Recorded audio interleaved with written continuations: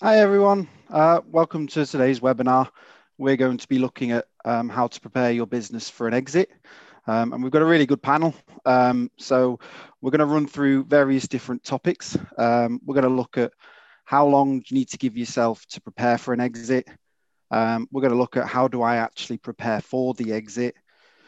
We're going to look at the different types of exit, and then we're going to make sure we've got 10 or 15 minutes at the end for everyone to be able to ask any questions. So please put them, any questions you do have in the chat box, and we'll come to them at the end.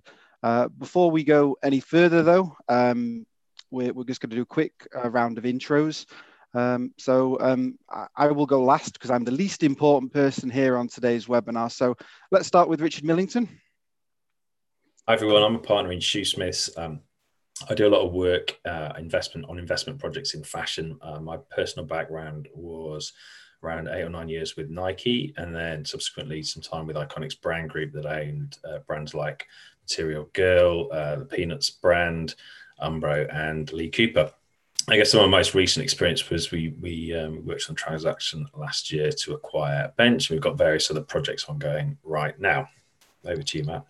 Perfect. Oliver?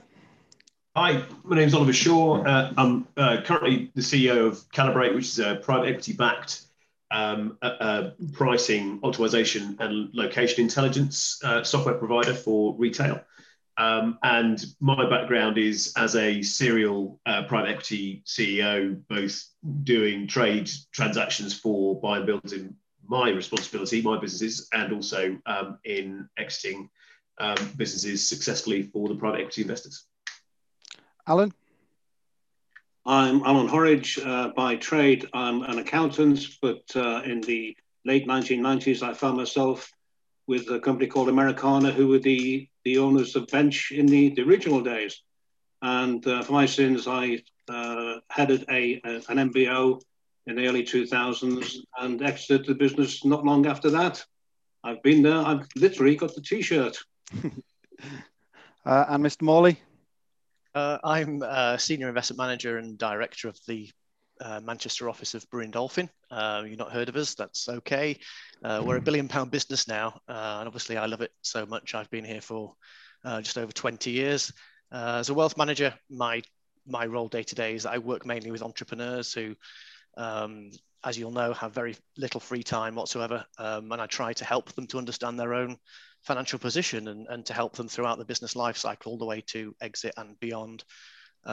We'd often describe wealth planning or wealth advisory as being your personal CFO or FD, which means we look after, I guess the distinction for this panel is I look after the individual rather than the business so that the individuals can get the very best outcome for them and their family.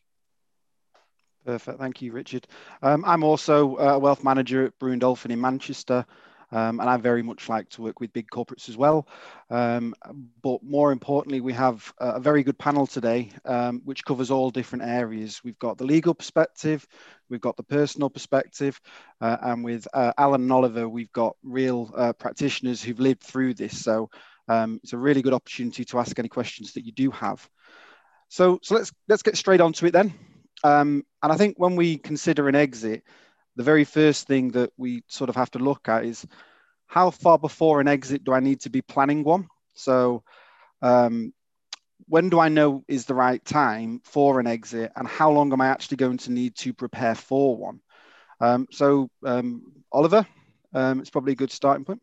Yeah, so certainly, from perspective of the experiences I've had being founders, we always need to be providing some thought to your exit plan.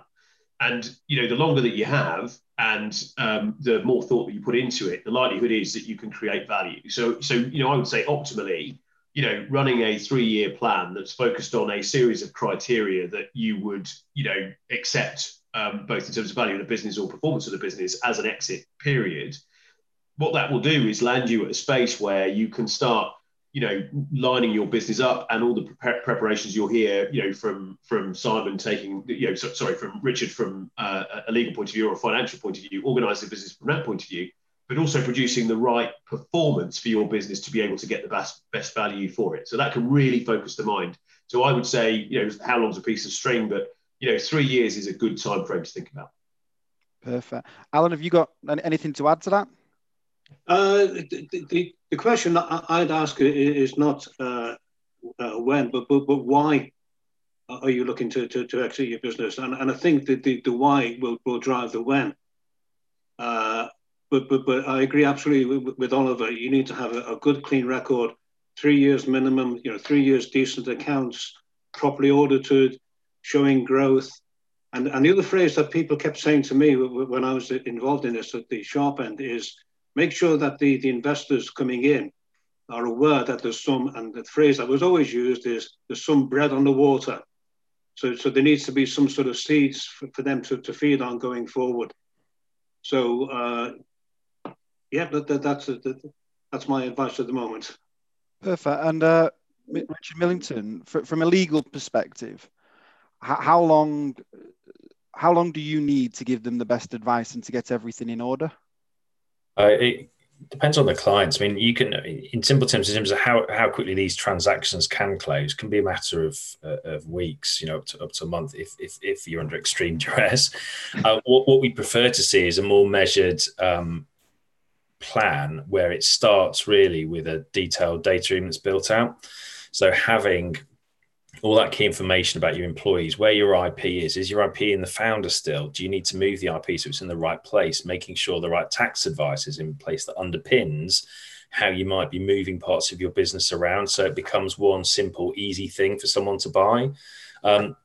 It's even the transactions. I mean, we're working on one right now, which has come unstuck right in the middle of it, because there's a financial irregularity that's arisen because of how one of the businesses was being accounted for, which has had to stop the whole process. So it's the little bits that can really trip you up in the middle of it. So the more you plan and the more you understand where that revenue is coming from, and you've got clear contracts and agreements that sit behind that revenue, it makes the process that you run, where ideally you can then invite in 2, 3, 4, however many interested parties it is, to go through that data room to then produce really solid bids.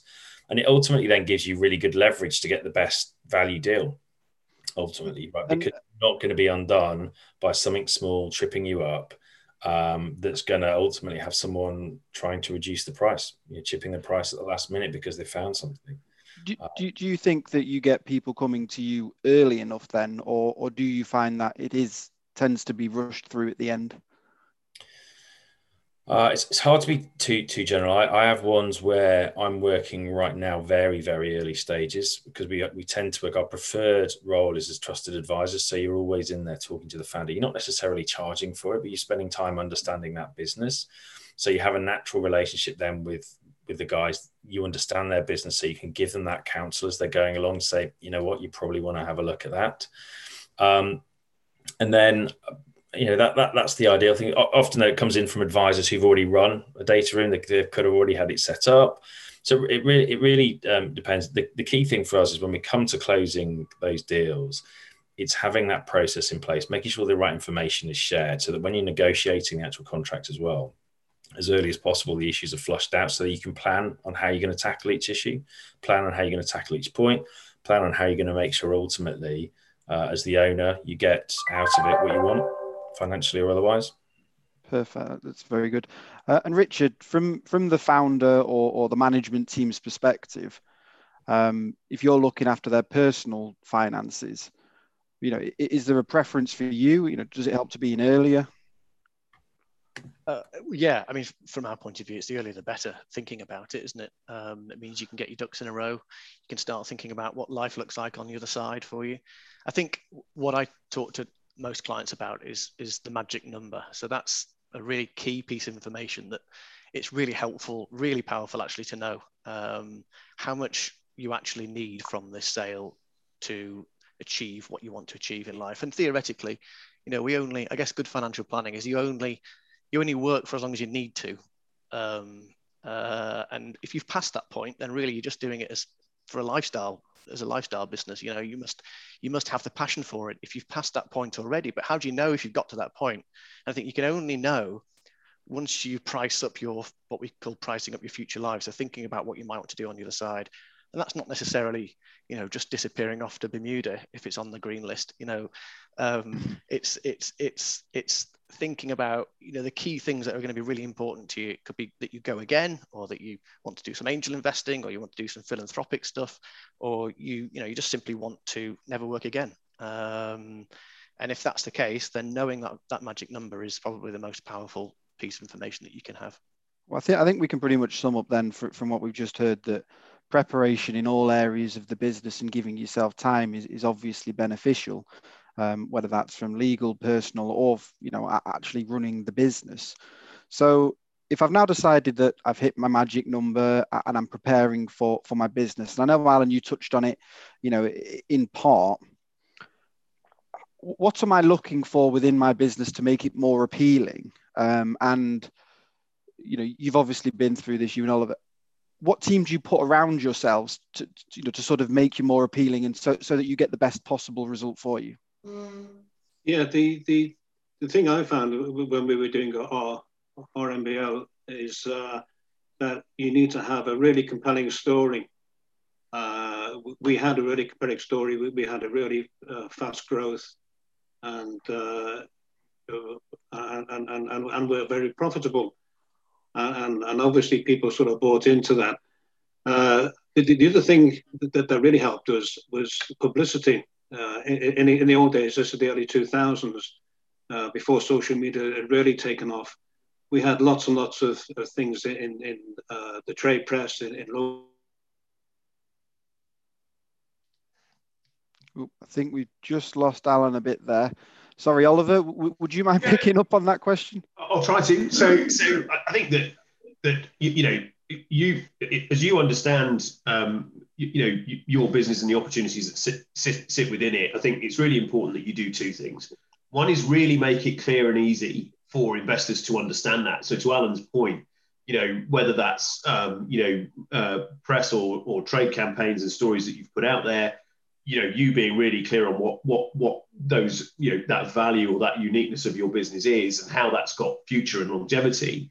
And then there's also that, I think what Alan called the bread on the water, or the money that's left on the table, is showing a buyer how they're going to double the size of the business in 3 years, if you see what I mean. So you can tell that story of continued growth and the fact that momentum is going to roll through.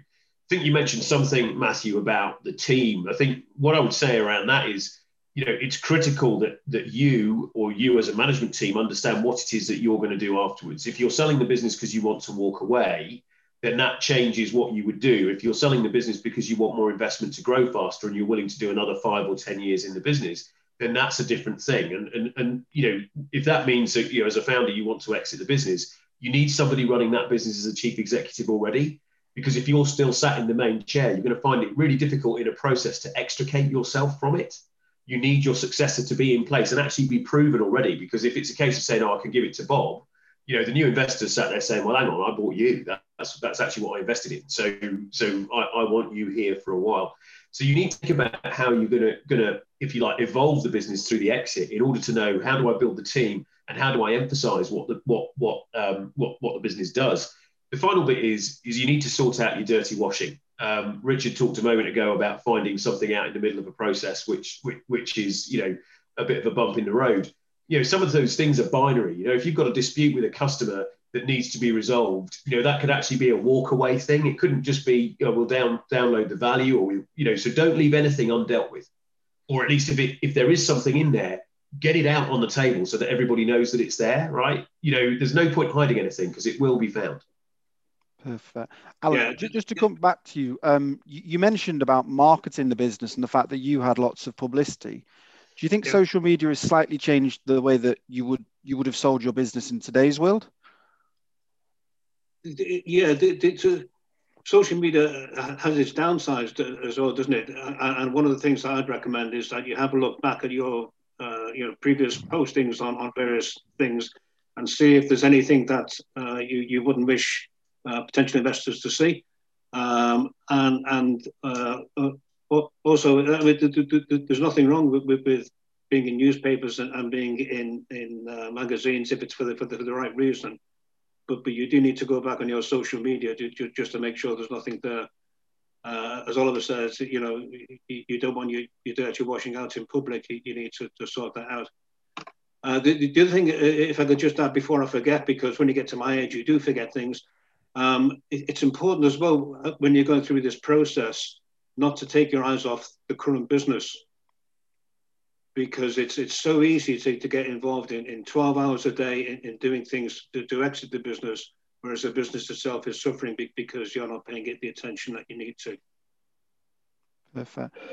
It's probably a good opportunity to bring Mr. Millington in whilst we're talking about getting everything on the table and making sure we've got things, all our ducks in a row. I suspect from a legal perspective, that's even more important. Yeah, I just want to reiterate what Alan said there is that you can underestimate the amount of time this kind of process can take and the amount of focus and energy, not just from you, but from others in your management team, depending on what kind of point you're at, really. And it is crucial throughout all of it to really, really understand not just the process, but actually from our point of view, the bits of paper and what those bits of paper are actually saying, I'm going to say. And to really understand the impact of them. So I always say to people, you're going to end up with a whole bunch of documents that you're going to sign, and actually each of them are part of a story. And you've really got to understand how that's going to work out. I mean, the crucial, one of the crucial negotiation points, and one that we find is negotiated very early, is liability caps in these sort of scenarios, right? So as a founder, if you're doing a full exit, then you'll typically look to have, no more than sort of a 12-month, ideally less, period on which that you can potentially be on the hook for issues that have happened in your business. And there's various insurance products. So it's very much understanding if it is going for a full exit, what is it? Is this really going to be a full exit? Are you going to be able to cleanly walk out of this business and forget about it? Is there something that you're kind of secretly aware of that maybe you're trying to hide, in which case definitely bring it out, talk to your lawyer about it. Because again, it comes down to having a smooth process where you can get to your objectives as quickly as possible. Perfect. And Mr. Morley, once you know that someone's come to you and you're looking after their personal finances and they're going to exit, does that change your approach? To an extent it does. To an extent it does. I think when you are working in a business, you are the business owner, generally you've got a huge amount of flexibility over what you earn and how you earn it. So you've got control over dividends, bonus, salary. Obviously, when you've done some form of deal, whether it's walk away on day one or whether you hang on, that situation might change. And one of the interesting elements of having Oliver on this panel that I was going to quiz him about if we get the chance is, often when I'm sat with people who've taken funding in PE funding or VC funding, they'll ask us and say, well, can I go to my PE masters and ask for a pay rise, or can I ask them to pay into my pension, or can I ask them to defer my bonus to next year? Can I, all of these questions where you had control before you gave up control. You've got to think about it, and when we talked before about how early you need to start thinking about this sort of stuff, you get certain allowances every year. I won't go into it right now, but you get certain allowances every year that you can use as when you're earning money and as a salary, for example. And once you've sold your business, those allowances have gone. So you've got to get your head around that stuff. Definitely, Matt. Yeah. Well, it's probably a good chance to go back to Oliver then. Oliver, obviously, if you're preparing your business for exit and you've got third-party interests, so you've got different investors, does that change your approach? How do you get everyone on board? Yeah, I think that the first thing, and we've talked about it a couple of times, but this clarity over what you're trying to achieve is really important, Matthew, because if you're sort of arriving as without an idea of what the shape of the business is afterwards, it's really difficult for you to identify what the right home for your business is. And critically, the right home for your business might not be the person that's going to write the biggest check, right? So just because somebody gives you the big valuation and tells you it's going to be wonderful, in certain circumstances in private equity, you might be asked to roll some of that money back into the buyout fund. Anywhere beyond 50-60% of it might need to go back in. You need to make sure that you understand what the needs of that is. Equally, I think Richard was talking a moment ago about the kind of reps and warranties that might be set against you. You've also got to think about elements like deferred consideration and how it is. So a price is not a price. a price is a structure. Sorry, is related to a structure, and you need to understand what that structure is and how comfortable you would be with it. And so that means in certain circumstances you might be more comfortable with a trade deal, or you might be more comfortable with some other structure that would work through. Critically today, literally today in software, private equity is paying 2 to 3 times profit as the multiple than traders pay, right? And so actually at the moment, the most attractive deals are going to be private equity, but they may not be personally the most attractive deals, if that makes sense. And to your point, Richard, you asked the question about, how flexible can you be? What I would say is, all of those considerations, again, talking about preparation, need to be done before the deal, right? So once you've done the deal, you are an employee and you are in the mix with everybody else, and your ability to be flexible is limited. So the time, what you've got to remember if you're staying in the business is you've got to do 2 things. You've got to negotiate the sale of the business. You've also got to negotiate your personal deal. And if you've got a combination of investors in your business, you might need your own advisors to help you do that. And don't be afraid to do that. So it's not just, there's people helping you with the sale of the business. There's also people helping you with structuring it right for you. And I would say that, going back to everything we've said, clarity at the start of what your personal objectives are and what you want to do, and whether you're in for another 5 or 10 years, whether you're looking for funding to build the next piece of growth, or whether you want to come out, is really critical in understanding how that's going to work. Yeah. Mr. Millington, if you could I chip in there, please? Of course you can, Alan. Just a couple of things. Sorry, I missed a little bit of what Oliver was saying, but I think it's everybody who if there's anybody who is investing in your company, you need to do your due diligence on them to find out as much as you can about them as to how they, look upon your business and what their track record is. And if you're looking at things like salaries and bonuses and all that sort of stuff, it's a 2-sided agreement. They're asking you for things. You can ask them for things as well, and make it part of the overall agreement that your salary, your bonus, etc., is in writing beforehand. Yeah, no. I think that's very important. Actually, I think what I was going to ask Richard then was, if you've got those multiple parties, Richard, do you tend to find that most businesses now have agreements in place early doors so that there is no conflict when it comes to exits? Or do you still find when you are an advisor on one side of the table to one part of the sale party that, there can be conflict? Do you mean between shareholders, Matt? Yes, sorry. Yeah.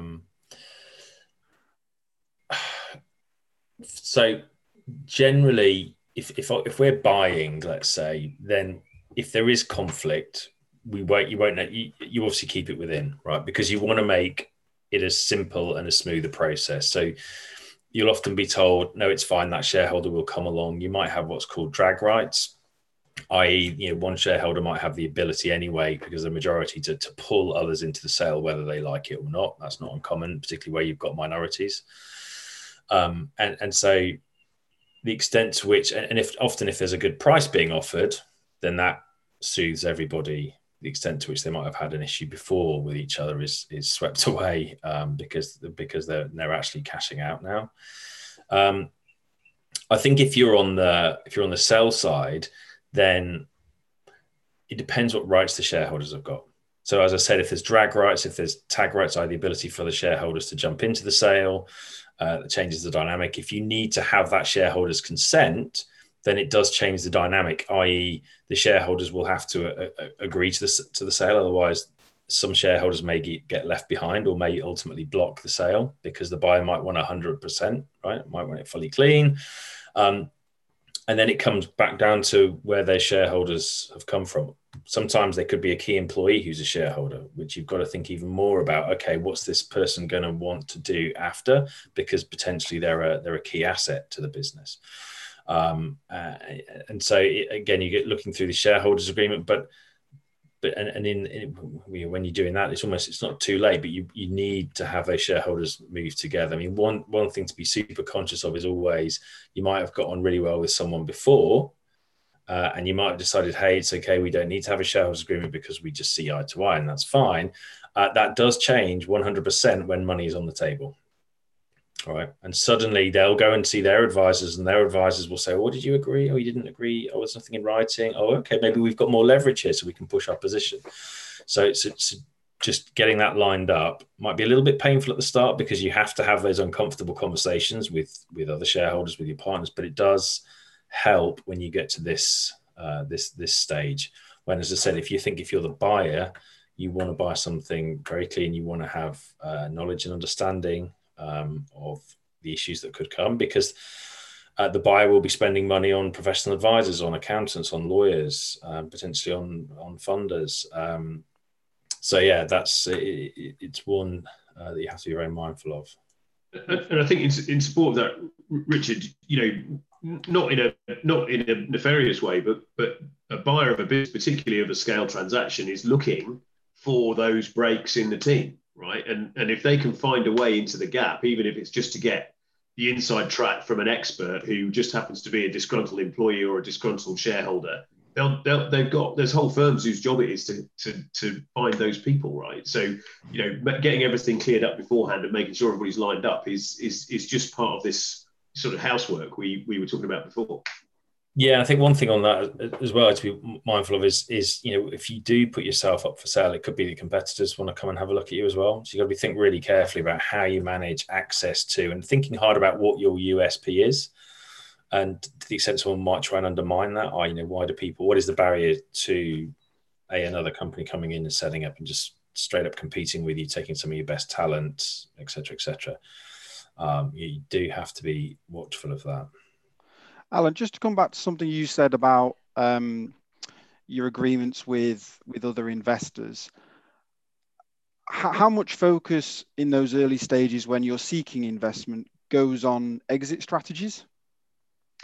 Probably not a lot in the early stages, but as it gets closer to signing the deal, you do start to think about exit strategies and how you're protected and how you make sure that you end up getting what you expected to get. And we relied very heavily then, because it starts to get really sort of legalistic. We relied heavily on our lawyers to put together the right formal words to make sure that we were protected. Perfect. Oliver, you've sat on both sides of one of these agreements again. As an investor, how easy is it for a founder to come to you to seek an exit?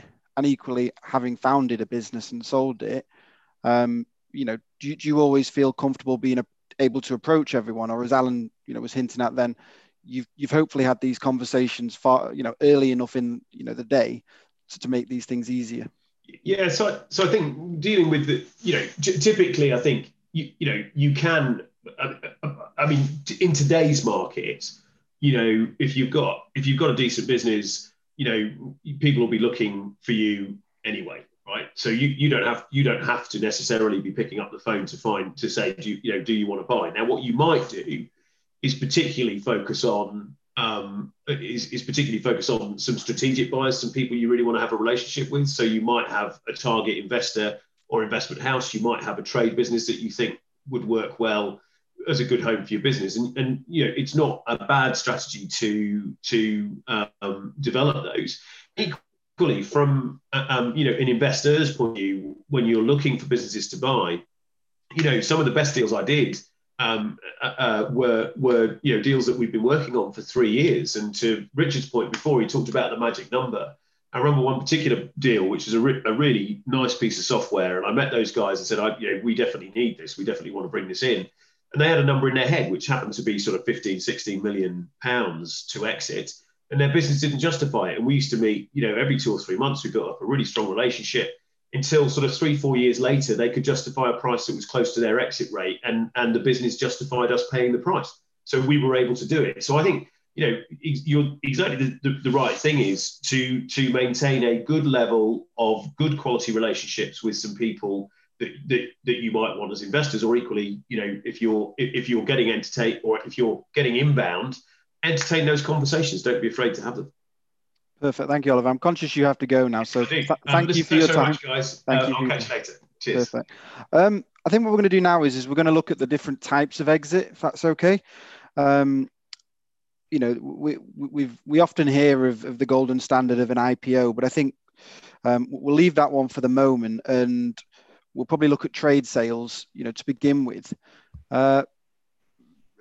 Millington, would you mind just talking through what we mean by a trade sale and sort of the legal structure of one? I guess in versus an MBO or an IPO or so it's private equity. So effectively selling to a corporate, selling into another business, and you're selling as a going concern. And that's going to be structured either as a share sale or potentially as an asset sale, i.e. what gets transferred is your contracts, your staff, your IP, et cetera. Generally happens if there's a certain sort of tax or financial issue. More frequently, you'd expect a share sale in the kind of scenarios I guess we are looking at here today. And so in that eventuality, you become a subsidiary of the parent, your new parent, i.e. the corporate that has acquired you.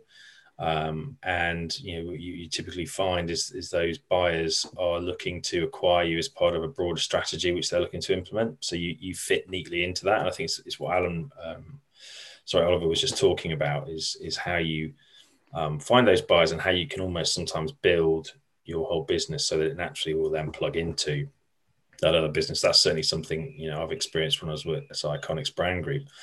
You know, we acquired a fashion brand there that we've been talking to for 2 or 3 years, and the model that brand was actually operating to was our model, and they built that model deliberately so that when they got to the right scale, it was a very easy business to plug into our broader corporate business, which meant the transaction was really very, very smooth. And would you say trade sales are the most common type of exit, or? It's a very broad question. I wouldn't go that far in terms of this. That's on it. We all deal with sort of small parts of our world, right? What I generally deal with when I'm working, you know, in fashion is it's a mixture, really. It's a mixture. At the moment, we're looking at one where they need to get investment in to make a bigger acquisition. So actually, that's going to end up being a debt that they take on to finance that acquisition. But there's going to be an element of equity that's built into that over time, and that's very much a creature of that particular transaction. We've got others that we know that they're building up, so they might actually be able to sell to a fund, because what that business is going to do is produce a steady stream of income over a period of time. And so it will naturally be of interest to that kind of business. The smaller or the startups, the SMEs can be more interested to trade, but often that first level of investment that comes in can be, you know, you go through Series 1, Series 2, Series 3, etc. And that Series 1 funding can be 150, 200 grand, let's say, that kind of small level, which is just a whole bunch of different, you know, it can be friends, etc., before you then maybe potentially as your second round get more into private equity, which obviously we can talk about shortly. And then it can be private equity then are looking to actually sell it into, you know, some of the bigger corporates who've got, because it's, you know, it's not cheap, right? Who are then maybe looking to sell it in at that point. So perfect. And Alan, you've obviously participated in a successful MBO. So would you mind just letting us know sort of what happened and what to expect of someone who's going through that process? Well, it happened because we had directors and founders of the business who wanted to separate, and we did look at all sorts of ways to do it. We looked at a potential trade sale, we looked at IPOs, and eventually we decided that we put together an MBO. I was speaking to one of the directors one day, and he said to me, "You want to buy the business, don't you?" And I said, "Yeah, okay." And he said, "Well, name your price." So I thought, well, I know how this works. I say something ridiculously low. He says something ridiculously high. We meet in the middle. So I said something ridiculously low, and he said, "Yeah, okay, organize it in the next 3 months." So I rung up our solicitors and our accountants straight away and said, help, what do we do? And we started the process then. But the business had done very well in the previous three years. We had lots of publicity. We'd won lots of prizes for the sales growth and all that sort of stuff. In 4 years, we went from 4 million turnover to 40 million turnover. So it's a real rapid growth. And the process was, from there, I was just swept along in having to do what I was asked to do. Had I known then how difficult it was going to be, then I might have we'd have still done it. But it does take up a lot of your time. The only advice I was given before we actually did it, somebody said to me, "Oh, I've done something like this. Go to your filing cabinet, photocopy everything, put it into files, index it, cross-index it, because no matter what it is, they will ask for it at some stage." And that was probably roundabout right. You have to provide an enormous amount of information and data to these people to get the thing finally sorted out. So when we had our final sign-off session, it was about 2 or 3 o'clock in the morning in a big solicitor's office in Manchester, and there was me and 3 other of the MBO team sat around this table. And at one stage, I said to my crew, just count up around the table. And there was 28 people from the solicitors and the accountants around the table, and those 4 people, and mounds and mounds of paperwork. So it's quite a long, detailed, involved process. But hey, at the end of the day, if you get a big lump of money put into your bank account, it's worth it. I truly hope so. We touched on this before, Mr. Morley. We have this idea of IPOs as being a gold standard. I suppose the question is it? And would you mind just talking through what an IPO is?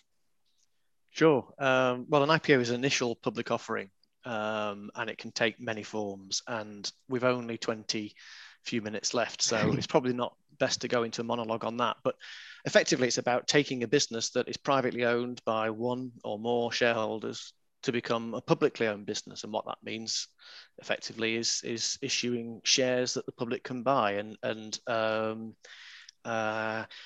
often it can be quite an expensive way to sell your business in terms of all the advice that you need throughout that process. And as we were chatting before this started, it's not always the golden goose that it seems to be. It's fraught with problems. You're opening your books up to the world, for another point. But it is an option. Lots of advisors who you might engage with along the journey. So we talked about building a team around the people selling that business and getting the right advisors involved. It's worth understanding that not every advisor can take your business public. Some do not have that remit and don't have the capability to do that. But obviously they're the ones that hit the headlines. And you asked before about trade sales and how popular, or if they're the most common exit and in the round. And well, it's the IPOs and the trade sales that tend to get the column inches. Such and such is bought out by such and such. But actually, a lot of the deals that are happening, particularly in the Northwest, is happening through private equity.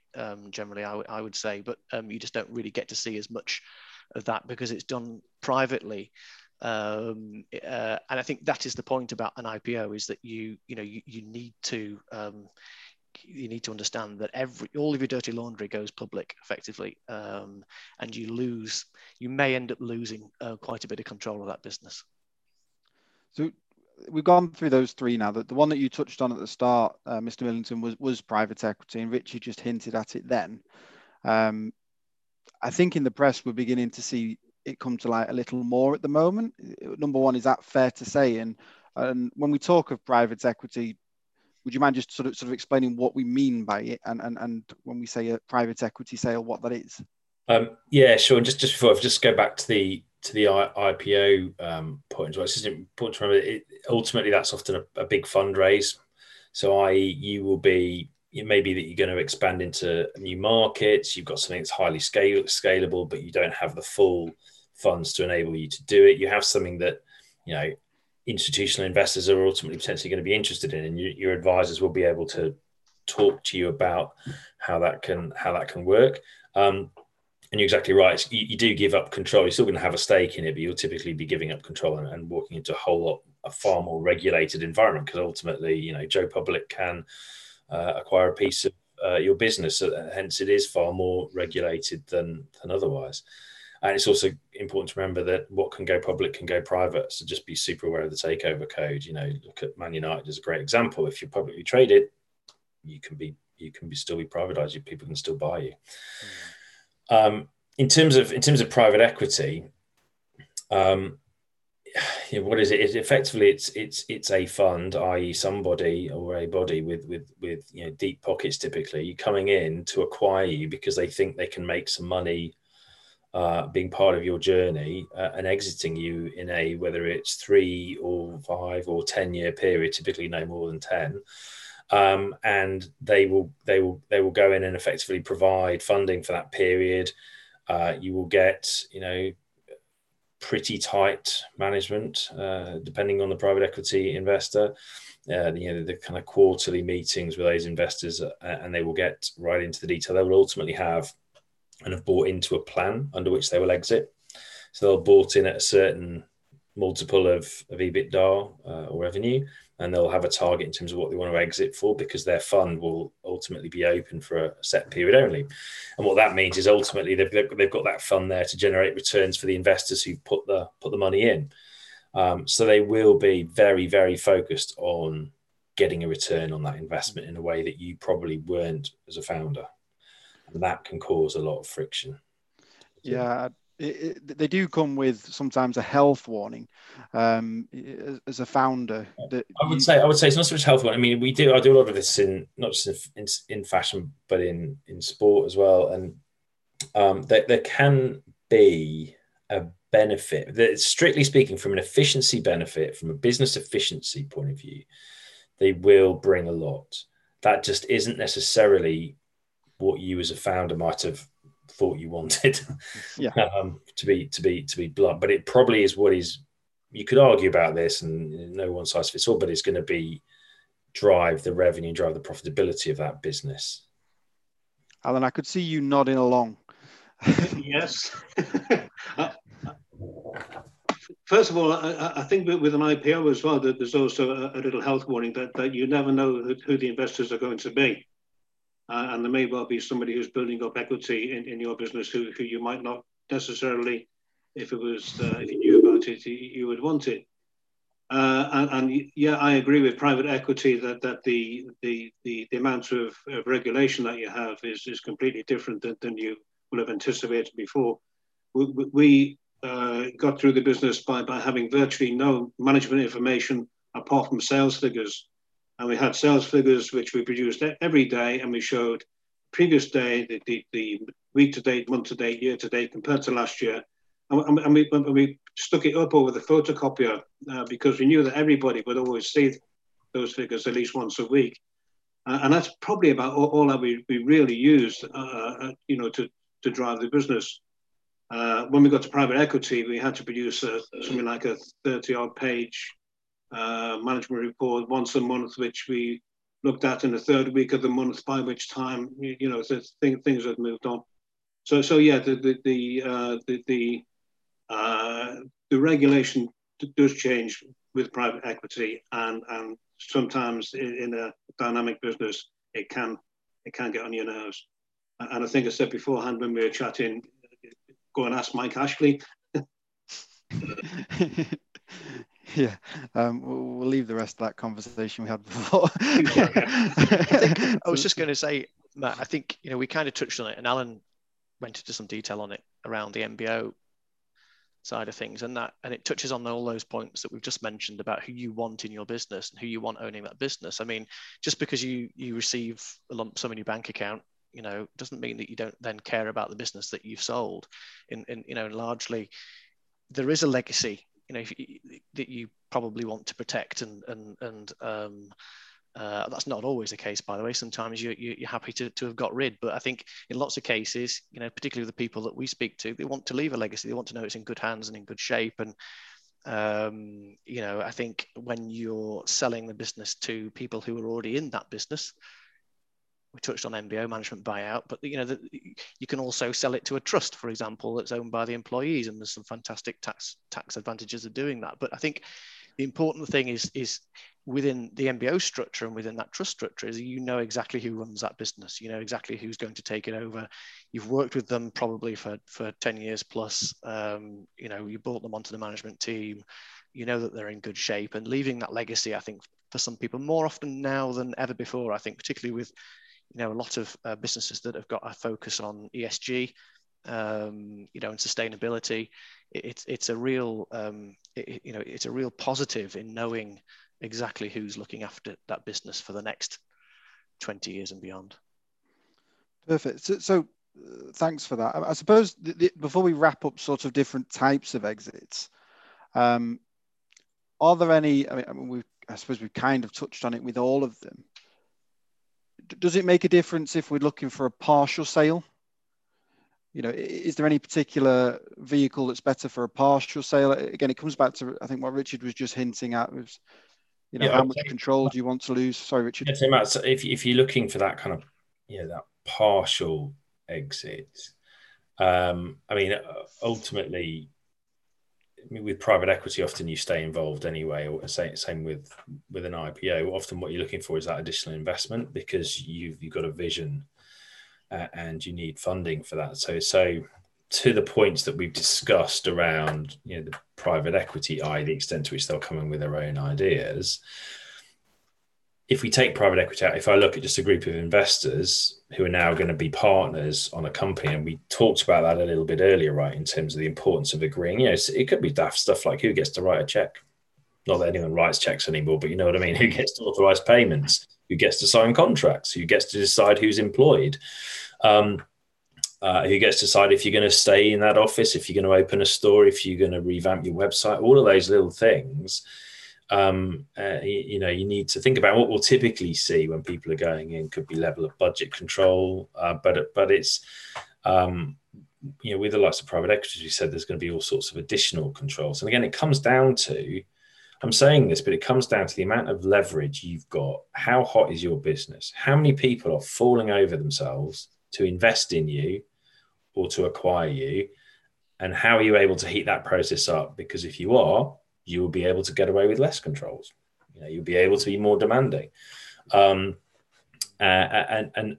just like when you sell the product, if it's a hot product, you can get a better price for it, et cetera, et cetera. It's the same logic really applies there. So if you've only got one interested party and you need the funding, guess what? You're probably going to have to sign up to a bunch of controls you might not want to because you don't have any leverage. Perfect. Thanks for that, Richard. Richard Morley, I'm a founder and I've just been through my exit and I've got this lump sum of money. Obviously I'm in a brave new world where I'm outside of the business, but am I at the number that I agree on the dotted line? Can you give me an idea of sort of the taxation around the numbers that I'm receiving? Yes, I can. I'm not a tax expert, I'll caveat. But yeah, I mean, the term entrepreneur's relief is something that's probably, most people on this call will be familiar with. It's now actually called business asset disposal relief. But effectively, it's something that gives you a preferential tax rate on the first £1 million of your sale.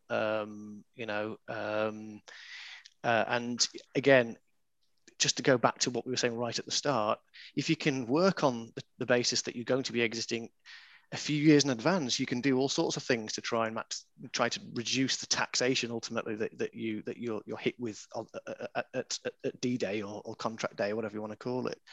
But I think the key, when you look on the other side of the deal, I think the key thing to think about is what are you going to do? So have a plan in advance is really helpful if you can. But if you don't have a plan, it might be worth just taking some time after you get the money in your bank account. Just take some time before you do anything. and I think flexibility is something that I speak to most clients about. Is, it's all very well trying to be super clever and avoid tax at every opportunity, but actually a lot of the ways in which you can avoid tax means that you're committing capital for a period of time, or you're locking capital away and it's hard to get back. I think flexibility, particularly if you're young or younger and you've sold out and you may well go again, or you may well invest in another business. As Alan was saying, invested in another business straight away. Keeping the flexibility with that money is probably something that I speak to most clients about on day one. And that's, there's always an offset, a trade-off between saving tax and flexibility, and having that conversation with the individual gets to the bottom of what's most important to them. Perfect. It's probably a good thing. Alan, just leading on from what Richard was just saying, you've obviously been through the process, and again, just as Richard just described, you went straight back into another business. How did you feel when you first exited, and sort of what goes through your mind of what am I doing next? It's a bit disconcerting to have a chunk of money suddenly put into your bank account. The sort of lottery winner effect. Whoa, great! And then what am I going to do with this? I can't spend all of this money. What am I going to do? And the thing that I enjoy in life is doing things and keeping busy all the time. So I quite clearly had in mind that as soon as the money was available, I would do something else. And I knew that the process was underway, and I got a phone call from my lawyer, and I was already in a meeting with somebody who I was just about to invest in, and did it straight away. So there's a continuity in keeping busy. The alternatives is trying to find something when you got this money in the bank and thinking, what am I going to do? So really plan what you intend to do with the rest of your life. And if you enjoy sitting on the beach in Bermuda, for 12 months of the year, fine and dandy. But if you're an entrepreneur who's built a business, that's probably not going to suit you for the rest of your life. Find something useful and fulfilling to do. And just one quick thing as well on tax avoidance. I always, thought that people who avoided tax were horrible and shouldn't do it. And that. But do take professional advice. When I sold out, part of my shareholding was gifted to my wife, and so therefore she had allowances and we ended up paying less tax, and the advice for that cost us 1/10 of what we saved in tax. So do look at tax avoidance is legal. Tax evasion isn't, so do look at tax avoidance, and your professional advisor should be able to point you in the right direction, shouldn't you, chaps?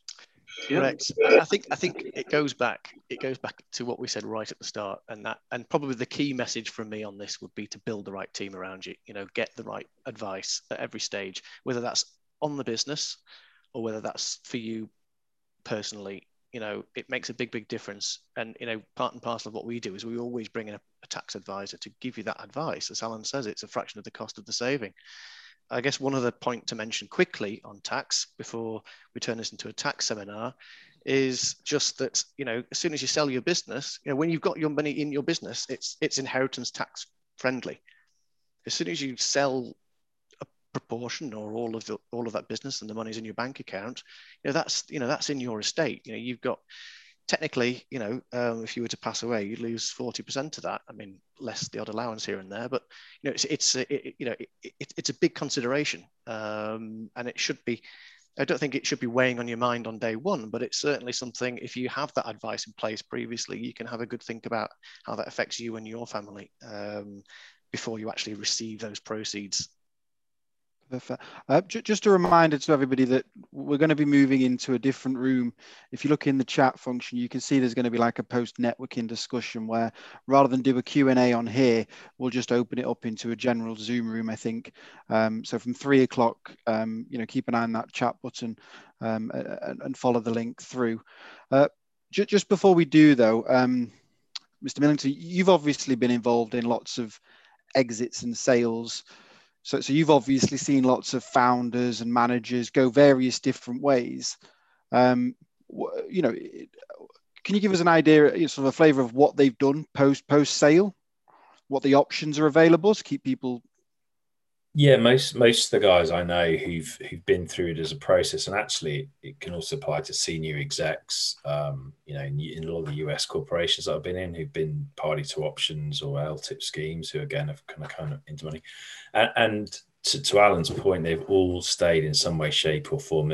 Whether they take a period as a consultant where you get involved in a bunch of other businesses, maybe look at non-exec work, but at some point they always do want to get back involved in something, and it can be a whole range of stuff. I mean, I know there was a sportswear exec that I knew that went into CBD stuff afterwards, ended up building out farms of that over in the US. So there's all sorts of different ways of doing it, but Alan's exactly right.